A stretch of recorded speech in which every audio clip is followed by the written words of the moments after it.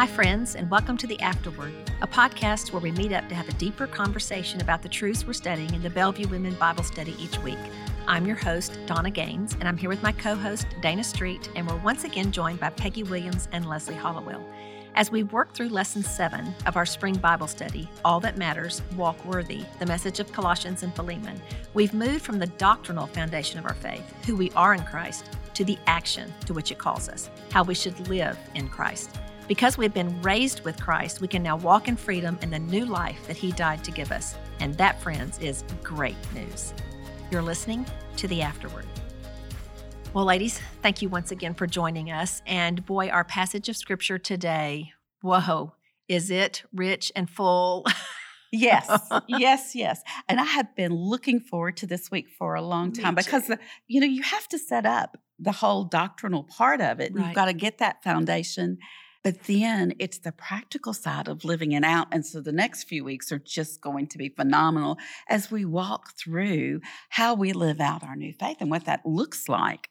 I'm really excited about it. And Donna, great lesson today, talking about taking off the old and putting on the new.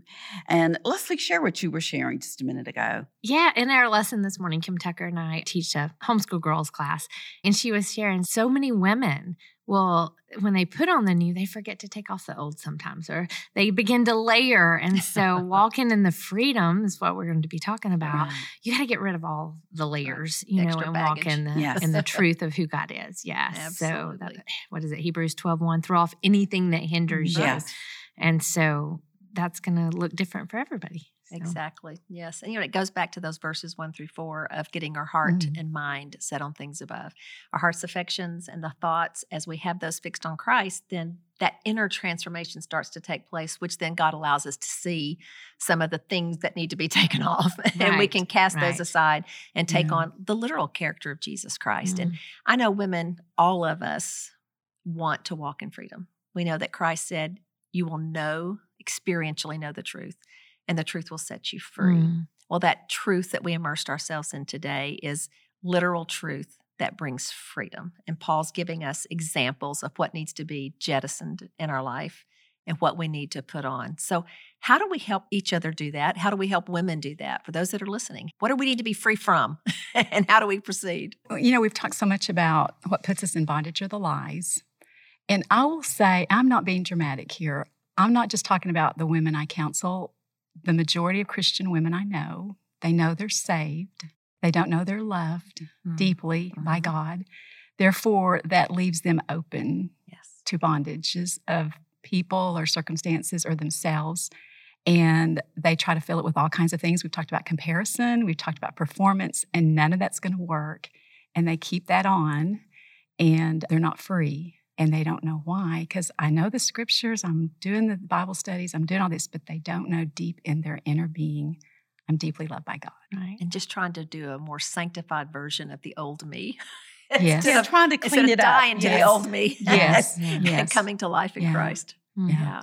I read a quote. It says, if we want to change what is being harvested in our lives today, we must examine what was planted or cultivated in our lives previously. And I think so much of that going back to what lie am I believing? What lie has been planted in me as a kid? Or, a lie that someone put on me that I can take off and go, that's not who I am in Christ. He created me. He designed me. I'm fearfully and wonderfully made. But that is really going to go back to what you were just talking about, being seeped in the Word. If we're going to reveal the lies, we got to know the truth. And so, but I just thought that was really good.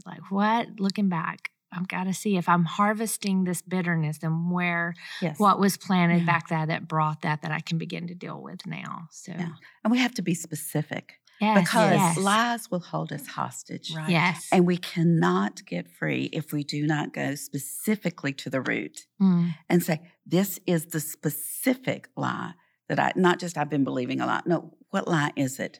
Right. Because there's something at our core.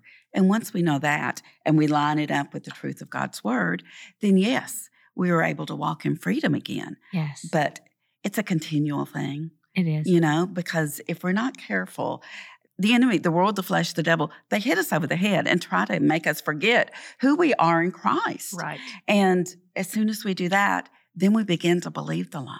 Mm. And then before we know it, we're a long way from the truth. And no longer are we communing with the Father like we're his child. But there's distance between us, and we know that. And then that makes things even worse. Mm. I think when the self-life reveals itself, the harvest, I think especially in the South, we try to cover it and hide it or make excuses for it.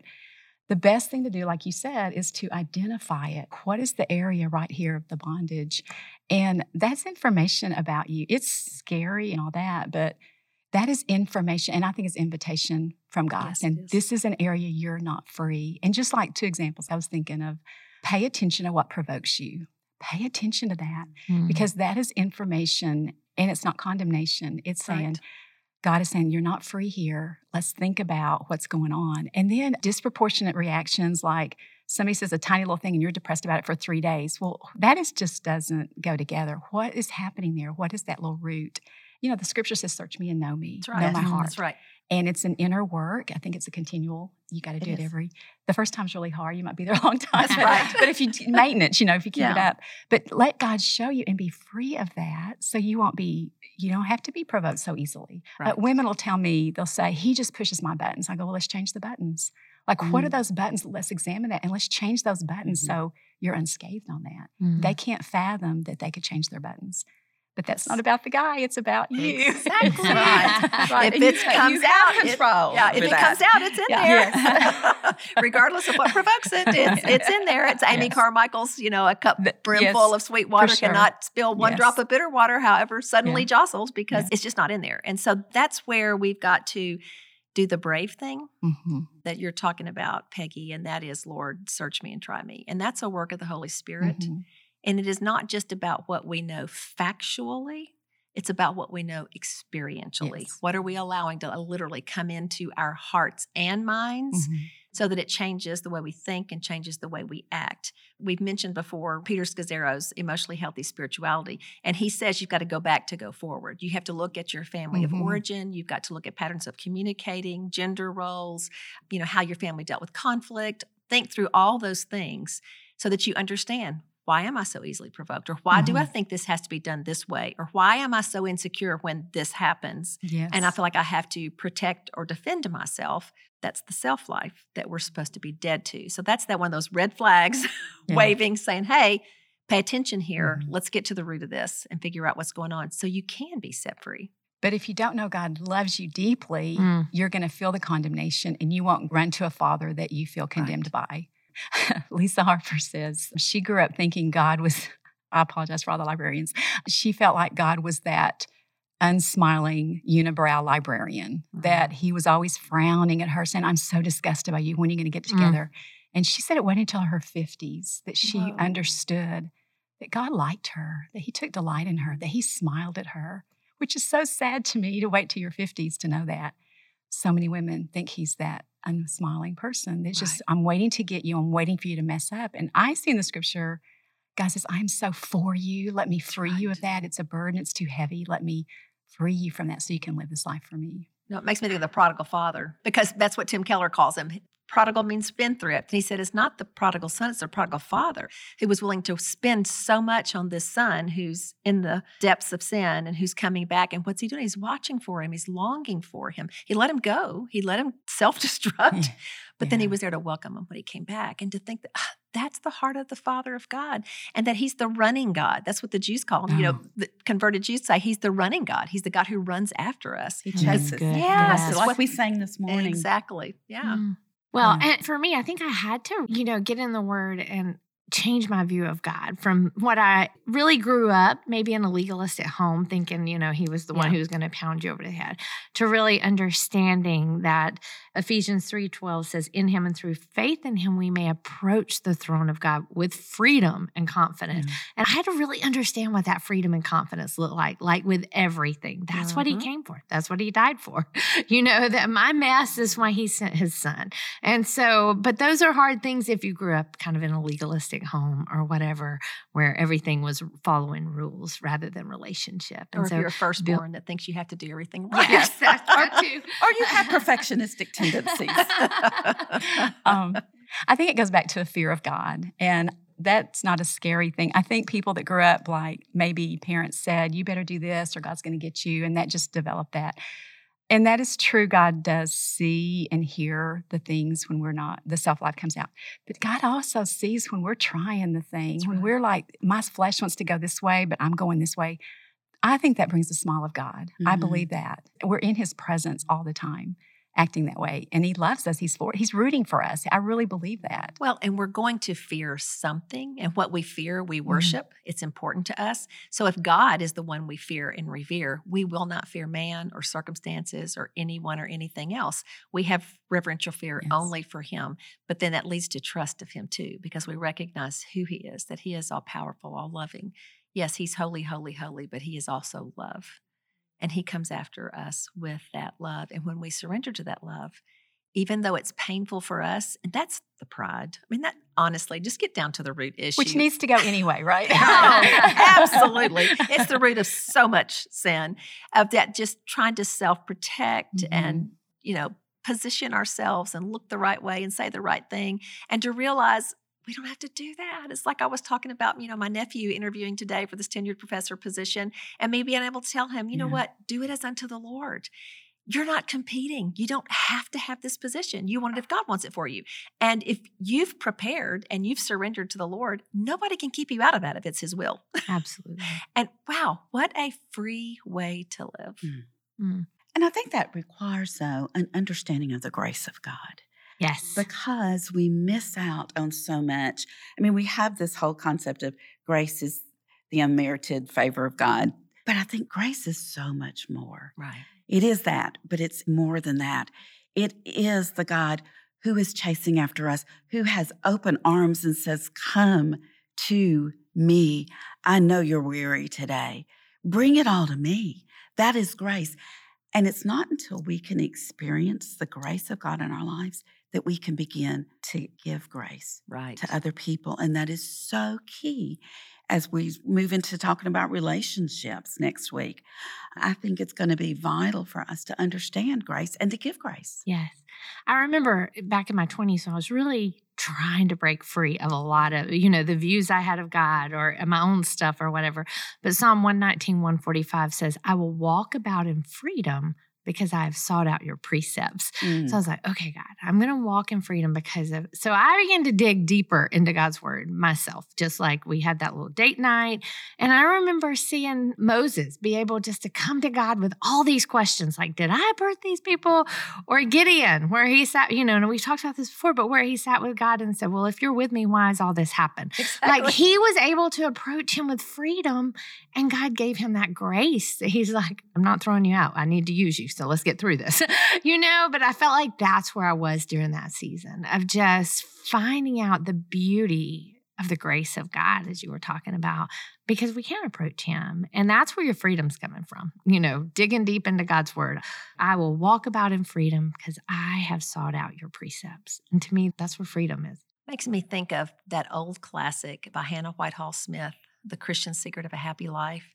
And in that, she gives an example of being out in the country visiting a family, and they had a little girl. She was like 4 or 5, I think, if my memory is correct. But she was just running in and out of the house. And every time she came in, a parent would gently help her, get her a glass of water, or take care of her. And the child didn't have a care in the world. And she said, that's how we are to be with the Heavenly Father. That childlike faith and trust and being able to run into his presence, without hesitation, knowing that whatever need we have will be met. And that's so beautiful. I think at that time, our Allie was about 4 or 5 years old. And I just remembered thinking what great lengths I would go to make sure she had everything she needed to start kindergarten, that she would feel safe and secure, that she had food to eat. How much more does the Heavenly Father desire to do that for us? And so that's a beautiful picture for me, is that childlike faith. We complicate everything. It really is surrender and trust and watch him work. Well, in Galatians 5, it talks about it was for freedom. That's right. That Christ set you free. So make sure you don't go back to bondage. Right. And I ask a lot of women, like, why wouldn't you want more freedom? And when it really gets down to it, who would they be without that bondage? Which is a scary thing, but who would they be? And that's a scary thing.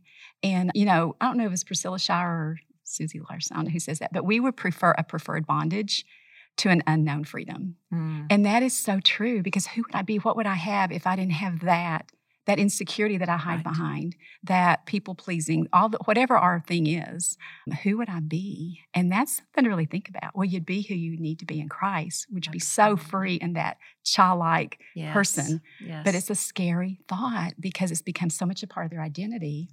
They don't even know what a freedom in Christ would be like. So we have to take that identity off. Yes. And put on the identity of who we are in Christ. Which comes through the truth of God's beloved word. And chosen. Yes.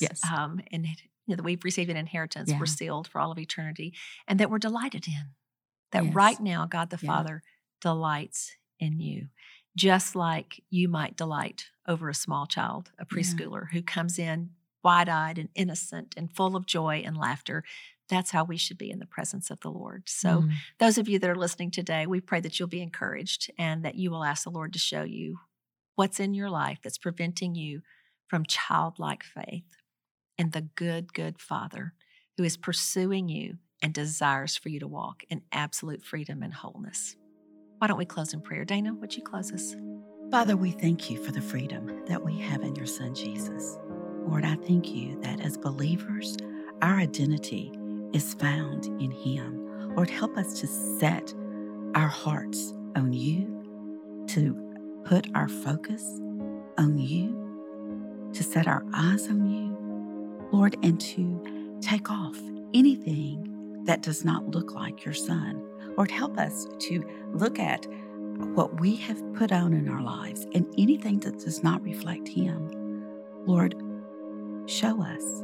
Help us to take those things off step by step, piece by piece, and then replace them with things that look like Jesus.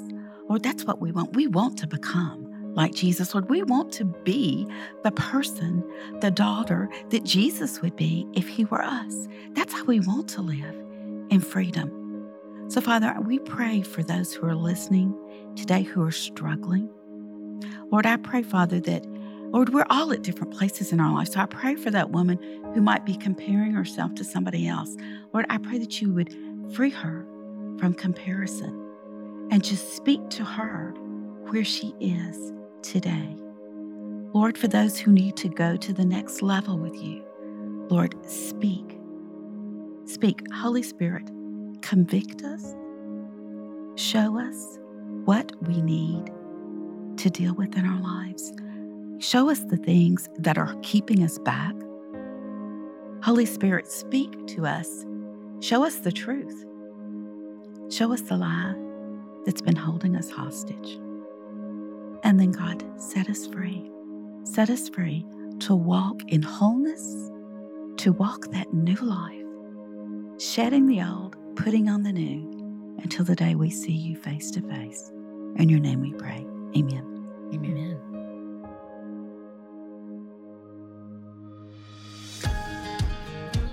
The Afterword Podcast is a production of Bellevue Women and Bellevue Baptist Church in Memphis, Tennessee.